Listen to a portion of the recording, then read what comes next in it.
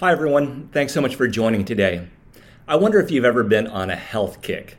About 10 years ago, in an effort to get more healthy in my sedentary life, I decided to run a marathon. This after not really enjoying running ever in my life. And I gave it my total focus. I increased my mileage. I was trying to increase my pace. I was totally into the gear. I'm sort of a gear geek. It keeps me interested in things that aren't that pleasant to me. I finally did run a marathon. I actually had a pretty good time doing it. But I was thinking about my experience looking back, and my perspective today has changed. I look back and it was kind of impressive that I did it, considering my level of athletic ability. But it was kind of dumb. Dumb in the sense that I didn't really get healthy per se. I was so focused on running that I wasn't doing anything else for my body. I wasn't tending to my flexibility. That's kind of important at my age. Wasn't tending to muscle mass. And while in my younger days, muscle mass was kind of an ego thing, at this age, I'm aware that people are losing muscle mass. It's part of basic health. We human beings are complex systems, and being healthy requires attention to multiple variables. And the exact same thing is true in our spiritual health. Whether you consider yourself a follower of Jesus or not, it's easy to think that spiritual health would be studying the Bible a lot, or praying a lot, or worshiping God a lot. And I am very high on all of those things. I think we could all benefit by doing those things more. But they're not the only things that contribute to spiritual health. That's why we've done this short series on our relationship with money, how we manage money. Because Jesus talked about money as well as prayer. He talked about worship as well as the stewardship of our stuff. Before he died, Jesus taught his followers about the stewardship of wealth. It was like a teacher telling you what's going to be on the final exam. That teacher saying, "The exam is coming. Study up on this topic. If you don't study up on this, you are not going to pass the test." One of those places is Matthew chapter 25. I'm going to reflect on this text, but let me just read the beginning of it to get us started, and then I want us to hear a few stories. Verse 14 of Matthew 25 says that it is as if a man going on a journey summoned his servants and entrusted his property to them. To one he gave 5 talents, to another 2, to another 1, to each according to their ability. And then he went away. Jesus is getting ready to go away. He tells his story about an owner who entrusts talents to his servants. There's a lot to say about this, but talents here is just referring to a sum of money. And he's calling them to invest. I'll have more to say about this, but I think it's so important for us to hear the stories of people who are investing. So last week, we heard sort of a great faith story by River guests Bree and Tom Shea. If you didn't hear that, I encourage you to go back and listen to it. Today, before I go on, some people from our own River Church community. So enjoy their stories, and I'll meet you on the backside. Good morning, River Church community. I'm Lynn Bauer, and my husband Mike and I have attended the River for 25 years. Our daughter Rachel is a freshman in college, and our son Jack is a high school sophomore. I'm grateful to be sharing with you today about my giving journey. I grew up in a Christian family. My dad was an evangelical pastor. With no money and little material possessions, our family, including my 9 siblings, immigrated from Vietnam to the United States in 1975. A core memory I treasure is that of my parents' joyful giving and generosity. As a young person, I understood that giving was honoring and pleasing to God, but there was a certain level of disconnect for me, as I viewed it as mostly an act of obedience and little more. We left Vietnam because of the threat of religious persecution, but like many immigrant stories, my parents also came to the U.S. so their children could have a better future, which in part meant freedom and financial security. So I embraced the American dream, and I even hung a poster on my college dorm with a picture of a big house with a 5-car garage filled with luxury cars with the saying, "Justification for higher education." That's what success and financial freedom looked like to my immature 18-year-old self. When I started working, I pursued money, but I also remained faithful to tithing. But it was something I just did out of obligation and habit without much thought. I met my husband at the river 23 years ago. There were times early in our marriage where it was hard to tithe, and we used the money instead on things we felt we needed. We basically put ourselves ahead of God. In hindsight, we see that decision created a disconnect with God. Instead of trusting Him, we put our trust elsewhere. And as our trust dwindled, so did our peace and joy. We see now that it was a major roadblock to maturing in our faith. When we realigned ourselves with God and entrusted Him with our finances, we were more easily able to let go of our resources. God met us with peace and joy, and sometimes even surprised us with financial provision. Our small group is currently reading the book Sacred Fire by Ronald Rolheiser. In it, the author states that a major challenge within mature discipleship is that of remaining steadfast and loving with our commitments over the long haul. He says, the challenge then will be to act out of value rather than out of feeling, and to act out of trust rather than out of understanding. So do we believe and trust that God will provide? Our actions speak more truly than do our words and feelings. Mike and I have discovered this to be true in our journey, that giving is integral to mature discipleship. As we have experienced God's love, mercy, grace, and forgiveness in our lives, the Holy Spirit compels us to be generous with our resources. It has been pure joy to know that our giving has helped support the river in various ministries and outreach. We have also experienced great joy expressing generosity beyond the river as we support missionaries and humanitarian efforts through relief agencies. I have seen God be faithful to His promises. Next month will be the 25th anniversary of my father's passing. He lived a life of joyful and faithful giving. Whether we have little, like my father, or we have much, like many of us here today, I believe God promises us true freedom, peace, joy, as well as connection to Him and others when we express His love in the giving of our financial resources. Like my father's legacy, I hope to live even more generously, to make deeper and more life-giving contributions, and continue to express and experience God's love and joy in my life. And that, too, is my hope for all of us who call the river our home.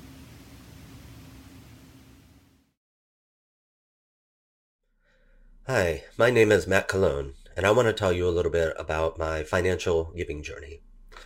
Going back to the summer of 2006, this was when a lot of changes were happening in my life. I finished college, I started a software development job, and I got married. So I went from this situation of being just financially above the college years of spending to now being in a comfortable 2-income family. At first, my wife and I just enjoyed the blessing, but we felt that call in our heart to be more purposeful about the money that God was giving us. So the first step of our journey was really to just look for any situation to give. Find one-off events that were happening at the church or needs that were out there and be able to give, no matter how small. There was one time we joked about a $200 brownie that we bought at a bake sale to help support a missions trip. And things like that started getting us excited and joyful about giving because we were able to see how it was making a significant impact. From there, we went into the concept of ongoing giving, particularly with tithing. You know, we didn't have much in savings at the time, so we weren't really worried, but just a little concerned about reducing our income by 10% and trying to make everything work on there. We also were wondering about, is this giving off of net income or off of gross income? Like, what's the biblical example there? And we really wanted to live out what we saw from Malachi 3:10 about testing God's provision. And we ended up giving off of gross. And I would believe that a lot of the provision that we've seen throughout the years for a lot of the needs that we've gone through have just been through that faithfulness, being willing to struggle and say, like, I'm going to trust you, God, in this. Since then, we've continued to grow, finding other nonprofits doing work in the kingdom that we wanted to help support. And that's just been kind of a blessing for us and hopefully a blessing for others as well. And the current situation that we're in for our journey is exploring the concept of sacrificial giving. So we have been giving primarily to churches or nonprofits, which are tax deductible. And nothing wrong with it being tax deductible. That's in a way a means of God giving people a blessing back through our government systems, through giving out to others. But we felt that pull to say, to really get to that next step, we should look for opportunities where we can give and there's nothing that comes back to us other than the joy of that gift and the relationship that it can build. And additionally, we started thinking about Matthew 6:3 and Matthew 16:24, which are about, don't let your left hand know what your right is doing, and denying yourself. What's that look like when it comes to giving? What we started doing more and more through that is giving anonymously. That was a way that we could step aside, be able to still be a blessing, but let the honor and glory go to God. And that's really a joyful thing for us to be able to have that experience and still be able to see the impact that it's making. But it's just another way that we're exploring the concepts of giving and, how to really make it a heart thing for us. So all in all, we've been exploring this over the years, and God's been showing us that we really are stewards of his money, not our own. And so while we will primarily be looking up items we want to purchase and comparing prices and what are we trying to get here as a deal, at the same time, if we feel that prompting from God, we can know and trust him in that prompting and say, all right, let's do it. Let him influence the value, let him influence the direction, and just be able to partner with him in the blessings that he wants to do in his kingdom. Hi, I'm Jody Chang. When I was growing up, my family didn't have a lot of money. It wasn't really until college that money started to play a bigger part of my life. And this happened in two different ways. First, the family business that my grandfather had founded, which is an investment partnership, started to make more money, and so suddenly more money was coming into my family. And second, when I went to college, I got involved with InterVarsity Christian Fellowship, and I started to hear for the first time about how the Bible actually has a lot to say about money. Now, it was really great that my fellowship was teaching about issues of poverty, wealth, injustice, inequity. The problem was I didn't have enough maturity to integrate that in a very nuanced way. And the result is that I started to feel a fair amount of guilt. I actually started to believe that God was displeased with me and would only be pleased if I divested myself as fully as possible from material things. And things went on this way with me for a long time into my adulthood.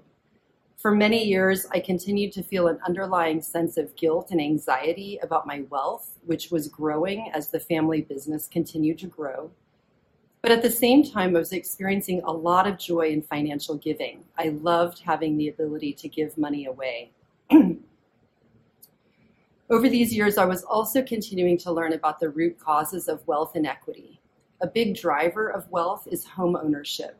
And I was learning more about the discrimination in our housing system through a process called redlining, where people of color, and especially Black people, were prohibited by law from buying homes in the same neighborhoods as white people.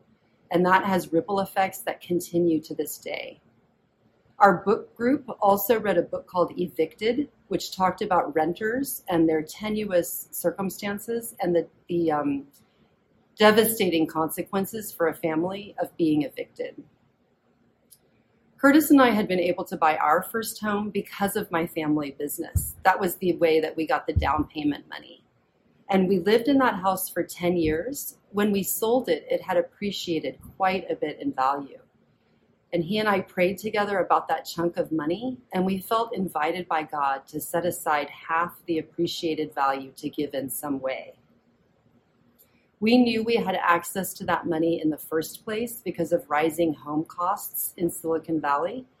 And we also recognized that we were beneficiaries of a system that had often unjustly excluded people. The amount was $50,000, and we really wanted to give it as a chunk, a whole piece, in some way related to affordable housing. But the problem was we just couldn't figure out a way to give it. We kept that money in our account year after year. We had it in our budget as a liability so that we would not spend it. This went on for quite a while. I remember that one year, the River's Lenten invitation was to pray daily for something during the whole season of Lent. And that year, my prayer every day was that God would show us how to give this money away. Now, I'm actually a believer in not being an over-particular donor. But in this case, Curtis and I felt like God had something specific for us, but it just hadn't been revealed to us yet. Then one day I was at a workshop on affordable housing, and the presenter made an offhand comment about how her organization was starting a cash fund, which would make small grants to people in San Jose who were in danger of being evicted because of an unexpected cost, like a car repair or a medical payment that was putting their rental payment at risk. And I remember driving home from that meeting that night feeling absolutely certain that I had finally discovered the way God wanted us to give this money. I felt this incredible sense of joy and delight that there was the exact right way for us to give. So Curtis and I went to meet with the leadership team of that secular affordable housing organization. And we told them our story, including that it was our conviction that God had invited us to give our money in this particular way. And I remember the executive director, who is an amazing leader and a very tough person, started to cry as she heard our story. We were early contributors to that fund, and we've continued to support it over the years, and it has helped thousands of families in San Jose to stay housed. I felt so much joy that we could give money that was created through home ownership to an intervention that was a direct response to the inequities in our housing system. There was something about this experience of feeling guided by God to set aside this money and then waiting for years on his leading, and then finally finding the exact right fit that I believe is God's way of taking my guilt and turning it inside out. I believe God wants to address the inequities in this world in part through the way that people who have access to resources choose to give and invest them. And for the first time, I started to see how he was doing something creative with me and through our giving. That a strategic investment of resources, of capital, was a way that he could be working to bring more justice to this world and more freedom to me. Thank you. Well, I'm so thankful for the stories of River Friends, and acknowledge that every story is unique. You might have heard those stories and thought, I can't really relate to those stories. Those people are so different from me. Every story is unique. The point is to let those stories call forth the question of how you could grow, what it would mean for you to be faithful. Let me continue on in the text and summarize some basic principles that I'm hoping that we will all walk away with as we conclude this series. Verse 19, it says that after a long time, the master of those servants came and settled accounts with them. You remember he'd entrusted them with funds to invest. The one who had received the 5 talents came forward bringing 5 more talents, saying, Master, you handed over to me 5 talents. See, I've made 5 more talents. And his master said to him, Well done, good and trustworthy servant. You have been trustworthy in a few things. I will put you in charge of many things. Enter into the joy of your master. And The one with the 2 talents came forward saying, Master, you handed over to me 2 talents. See, I've made 2 more talents. And his master said to him, well done, good and trustworthy servant. You have been trustworthy in a few things. I will put you in charge of many things. Enter into the joy of your master. We're not quite done with the story, but let me summarize the basic convictions that I hope will be etched into your soul. One is that God is the owner of all things. We are not the owner of the things that we have in our possession. God is the owner of them. I want to say that I know a small percentage of people that we might say have the gift of generosity or the gift of liberality.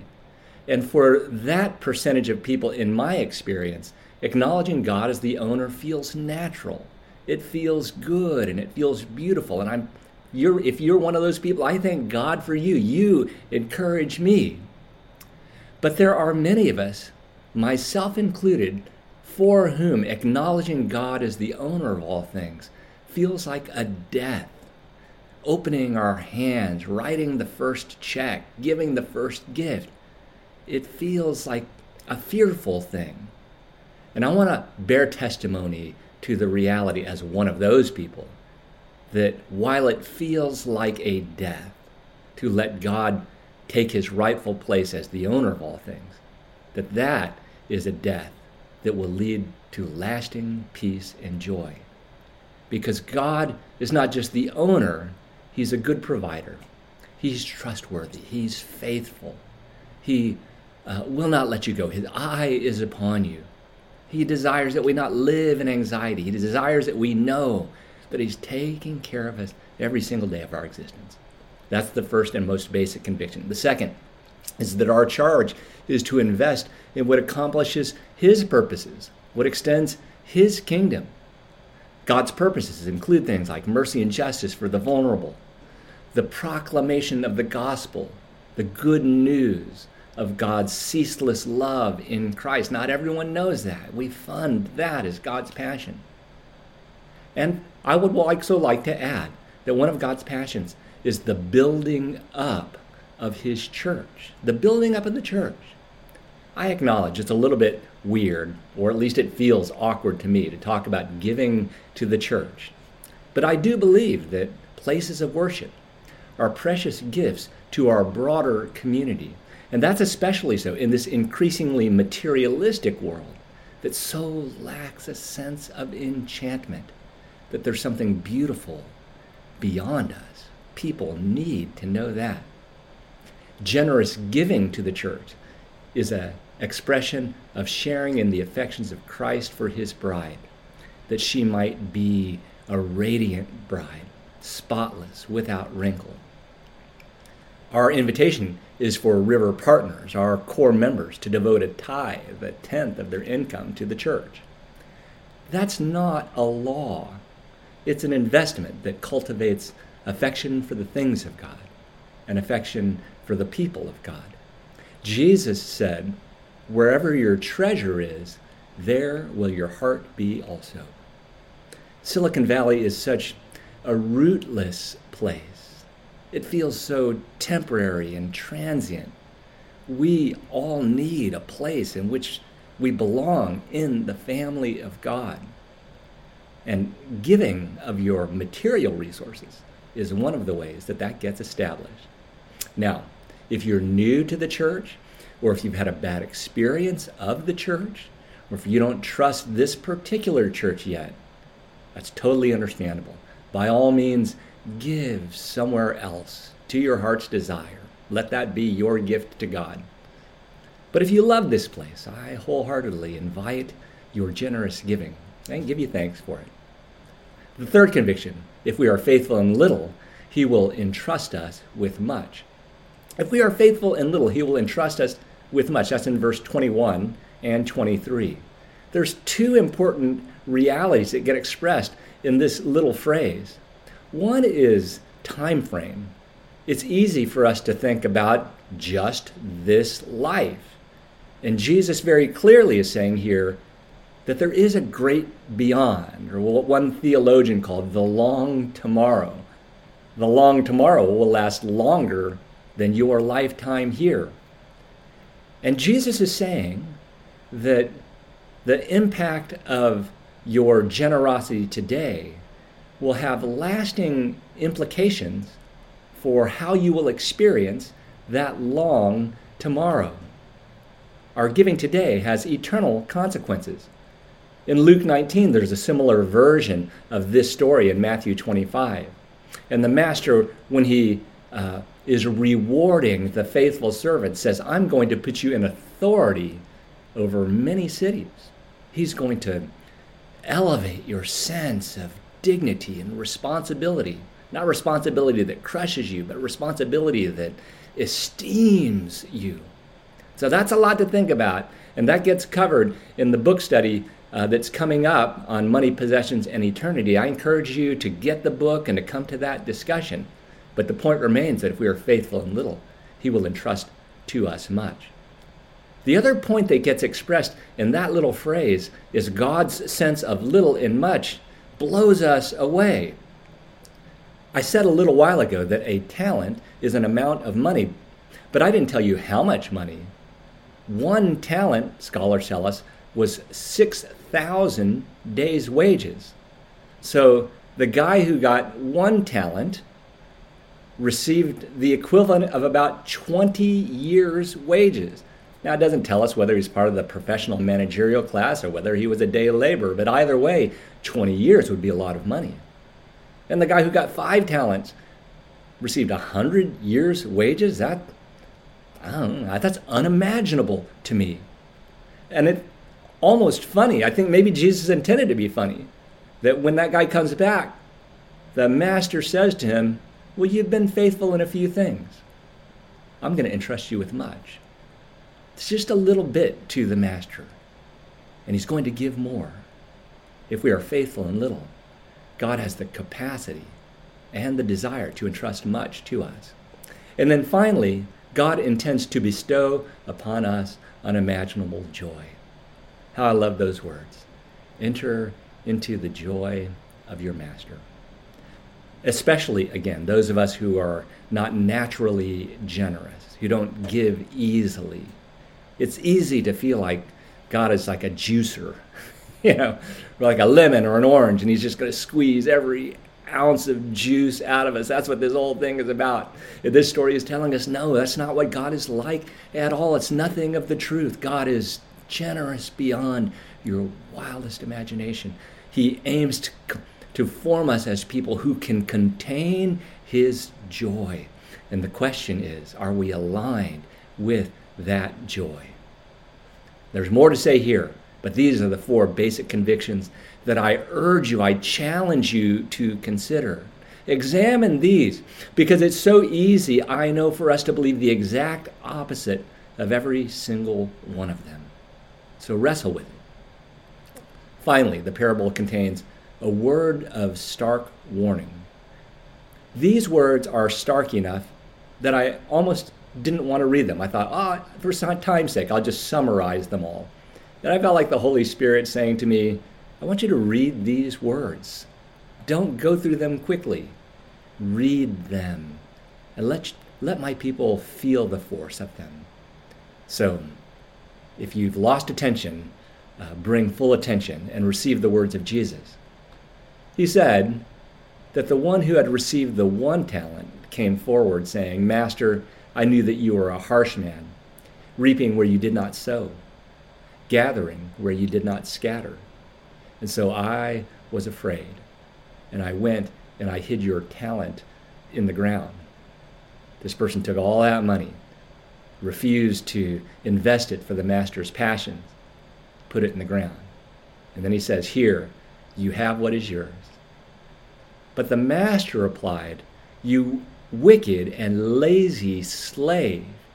You knew, did you, that I reap where I did not sow and gather where I did not scatter? Well, then you ought to have invested my money with the bankers, and on my return I would have received what was my own with interest. Here he's, I think, calling this slave on his true intentions.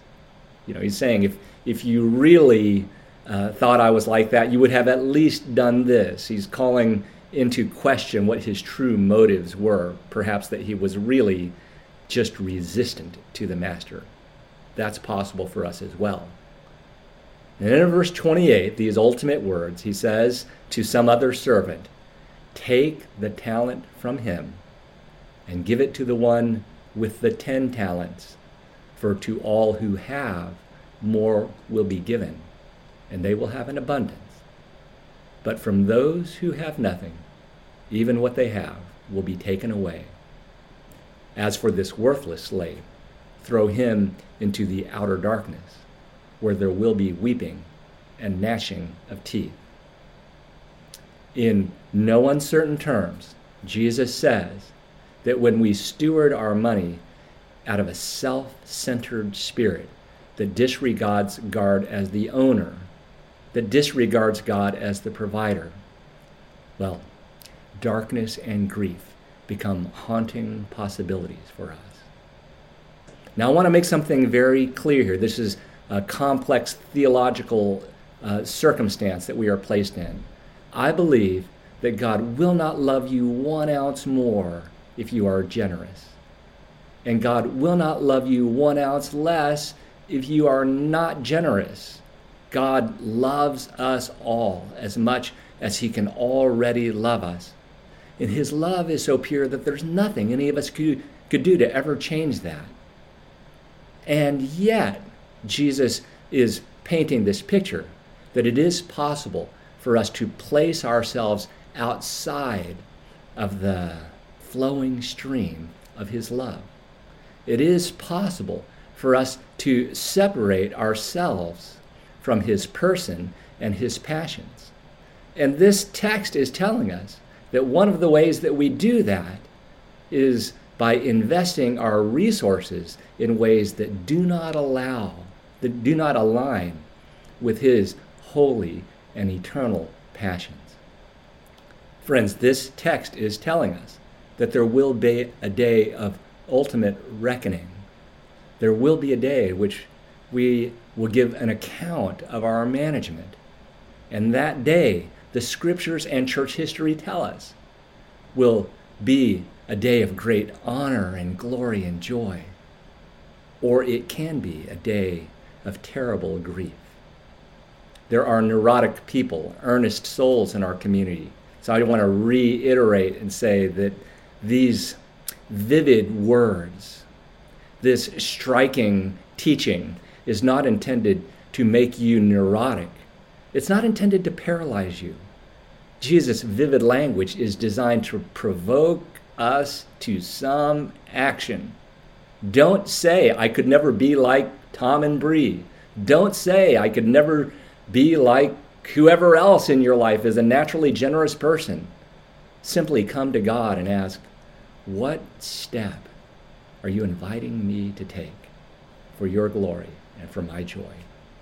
Jesus' vivid language is designed to provoke some action. So let me give you some possibilities. Number one is our seminar on the 26th at 9 a.m., Practical Steps to Financial Health. Obviously, that's only for those of you who are in San Jose.